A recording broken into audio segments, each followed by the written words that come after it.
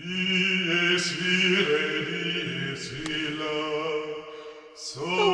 and welcome to Stump Death and Taxes. This is Meep, aka Mary Pat Campbell, and today I'm doing an episode I'm calling Don't Sell Insurance to the Mafia. This is because in the news recently, like very recently, they have been finding, skeletal remains in Lake Mead, which is on the border between Arizona and Nevada near Las Vegas, evidently. And no, it's not people who had drowned in Lake Mead. Evidently, one of the skeletons found was in a metal barrel. So there's that. Now, that probably wasn't involved in a life insurance scam, but also I had recently read an item at Astral Codex 10, which is Scott Alexander's Substack, and it started with an exchange between two fictional characters. It's like, you hear I quit my job at Google and founded a fintech startup. No, what do? War insurance. War insurance? Yeah, we pay out if there's a war. Isn't that massively correlated risk? Yeah, the idea is we sell war insurance to companies who do badly if there's a war, tourist attractions and the like. Then we sell the same amount of peace insurance to military contractors. As long as we get the probabilities and costs right, we make the same profit either way. Neat idea. How's it going? Great. Ayatollah Khomeini just bought a $10 billion policy. Of the war version or the peace version? Can't say, confidentiality agreement. So today's episode is actually about insurance fraud, and specifically life insurance fraud. Now, most people, if I say insurance fraud, they may be thinking of something that is akin to the insurance fraud that occurs in Terry Pratchett's Color of Magic, in which Two Flower, who is a tourist visiting Ankh-Morpork, and he is from the, counterweight continent, I believe, and he's explaining the concept of insurance to a bar owner and sells a policy to the bar owner. Now, Two Flower is just a very unwise character, very naive, but also very lucky or unlucky. He gets paired with Rincewind, and in any case, the bar owner does the classic insurance scam of burning down your own not very successful business to collect on insurance. And when you think of insurance fraud, most people do think of something that is what we would call property and casualty insurance, because the kinds of things that you do to get insurance fraud on P&C is, fake a claim, exaggerate a claim, that kind of thing. And of course, insurance companies know about that. That's why they have claims adjusters, claims investigators, and a whole claims function, which is very expensive. So for life insurance, of course, we know everyone's going to die. It's just a matter of when. So what would life insurance fraud be? And it can take a variety of forms, and it does occur, but it tends to be a lot more evil in terms of insurance fraud. And of course, insurance fraud is criminal of whatever kinds of insurance, but it tends to be very criminal in terms of life insurance fraud because often it involves murder. So let me address the kinds of insurance fraud that isn't murder first. And the kind of an insurance fraud that isn't murder is to lie on your application. So the concept is, and the idea is that you would make money if you get charged less premium than your actual mortality risk would dictate. Okay? So the quintessential one would be to claim you're not a smoker when you actually do smoke. There are ways of detecting this, and obviously we have to get some fluids out of you to figure out whether you're a smoker or not, and there are tests to find that out. There are similar kinds of tests for other statuses, such as being HIV positive and other things that have an impact on your mortality, such as whether you're diabetic or you have heart disease or other issues. If I remember correctly, and I mean, I was a kid at the time. My father got a life insurance policy not too soon before he died of a heart attack, and he was age 38.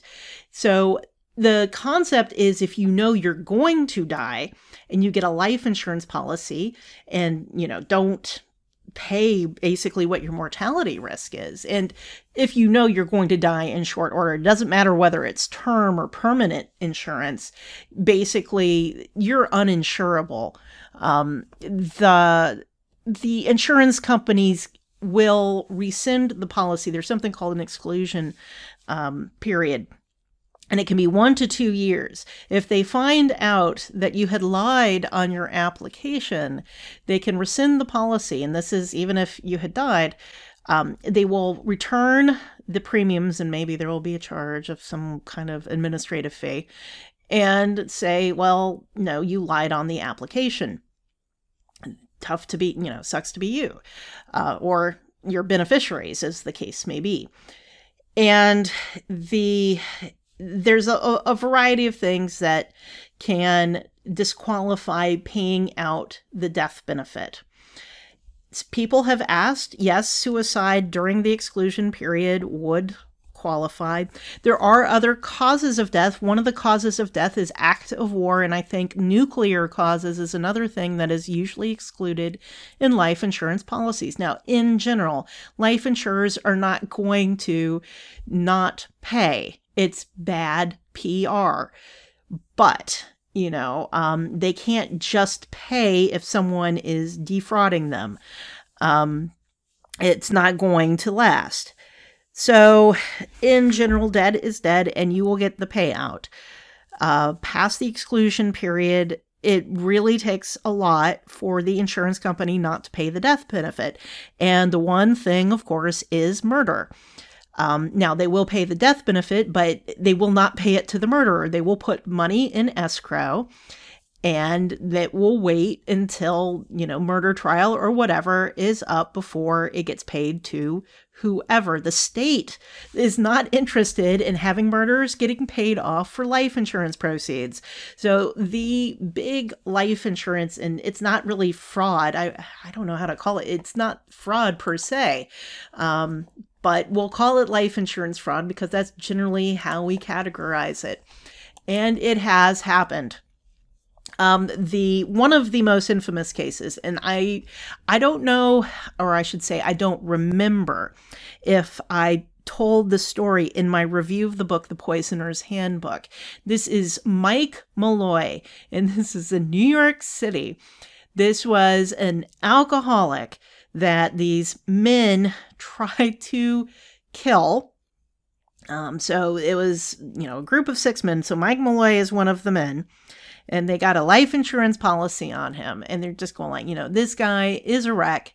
We can kill him, make it look like it's an accident because he's a total screw up. So first off, I would want to know how he got a life insurance policy even back in 1933. But they tried to poison him with, like wood alcohol, antifreeze. I mean, he had an iron stomach, or he puked it up or something. They did finally kill him with carbon monoxide. That said, they were captured and they were executed for his murder. There have been other infamous murders. There were these 2 old ladies, I think in Los Angeles. They had gotten 2 homeless men. And I think the ladies were in cahoots, and they got dozens of life insurance policies of fairly low face value from different insurance companies on the 2 homeless men. Now, they weren't related to the homeless men. And then they basically ran over the homeless men with their cars and did a hit and run. The way they were captured, if I remember correctly, it took some years, but they were captured, of the investigators on that these homeless men were run over, compared notes. And part of it was, I mean, for these women to collect on the life insurance, you need the death certificate. You need proof of death to the life insurance companies. And, they had to collect the bodies and they weren't related. So that was part of it. So this is, it's tough. It's tough out there for a murderer. It's the really tough ones are the people who try to fake their deaths. And that is difficult ones. The one I see one right in front of me. Of course, I'm searching online, Molly and Clayton Daniels. So for faking the death, you need to have an accomplice for this because you need to have a beneficiary who is going to collect the life insurance proceeds, who will then meet up with you while you are pretending to be somebody else. And then you have to have a way to claim the death. And are you going to have a body or whatever? So in the case of the Daniels, this was supposedly a fatal car accident. Well, they found a body, but it was a woman. And there's DNA testing now. This was in 2004. So that's a big problem. So you can't get away with just a dead body because it's not going to be the right person. You're not going to have DNA testing. Maybe only it will work if you have an identical twin. Fine. So I have seen one where somebody tried to fake their death by drowning. So there's no body, but then you're going to have to wait some years if there's no body for presumptive death. I don't remember the laws. So this is not something that came up too often when I worked in life reinsurance because we did have to investigate claims. Now it usually wasn't for fraud like this. Definitely not for murder. It's difficult to hide that somebody was murdered. That's to begin with. That was the issue with Mike Malloy, is they were trying to kill him so that it wasn't obvious that he was murdered. When you murder somebody for life insurance proceeds, you have to hide that they were murdered. Otherwise, yes, the life insurance company is going to report it to, the state is going to get involved. There's going to be a criminal justice investigation. The life insurance company is not going to be able to pay until the investigation is over. So you're not going to get any money. So it has to kind of not be suspected that the person was murdered. Yes, and please don't get to me like, oh no, yeah, I know there's ways out of it, but this is not a way to make money, guys. Okay, there's easier ways to make money than murdering people, I am sure. Go work at Walmart or something. It's a lot easier. It's difficult to do these things. It's very difficult to hide bodies, and for life insurance, you can't hide the body. So for Lake Mead, the bodies are coming back up. For life insurance, you actually do have to provide the bodies. You have to provide the death certificates before they're going to give you money. You can't just say, I promise the person is dead. It doesn't work that way. So life insurance fraud, if you're going to do insurance fraud, I recommend not doing life insurance fraud. It's difficult. All insurance fraud is difficult.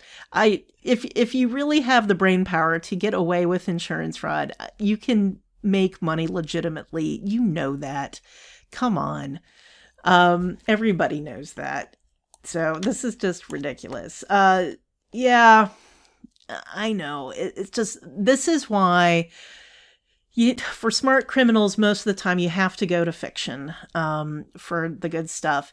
And this is not for this episode, but for a later episode where the real money is not in the trying to defraud insurance companies. It's to have totally fraudulent insurance companies. Though that's difficult to get away with now as well. So that's for a later time. So do not sell insurance to the Mafia, though they are not big on bringing They're more on hiding the bodies, not, showing the bodies. So they're not going to get paid anyway. Okay, this has been Stomp, Death and Taxes. See y'all later.